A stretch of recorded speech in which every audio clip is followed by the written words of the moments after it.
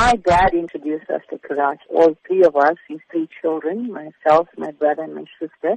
When I had Abigail, and when she was 3, we introduced her to karate. So we thought we'd keep her doing karate in the family as a sport.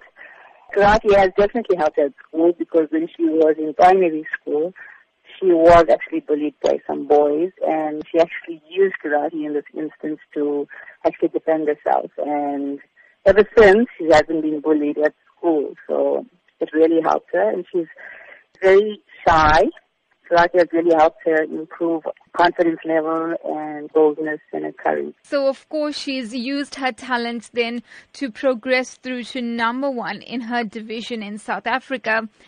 How significant is that achievement itself? At the moment, it is the highest achievement in South African sport. Obviously, she is going to receive a Croatia colors representing South Africa for karate in this event. And there are a number of students that have been selected, and she is actually one of them.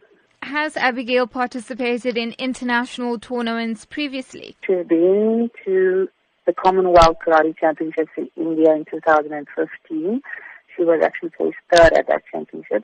Now, for Abigail to be able to represent South Africa at the Youth World Cup in Croatia, we do understand that she needs assistance with funding.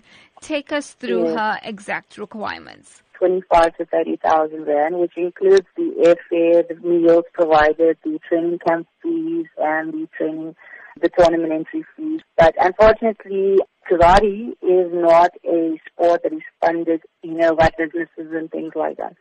So the onus is on the parents to actually get the funding for the athletes to go overseas and to compete at such high levels. And for them, this is an experience, and for them, this is an exposure.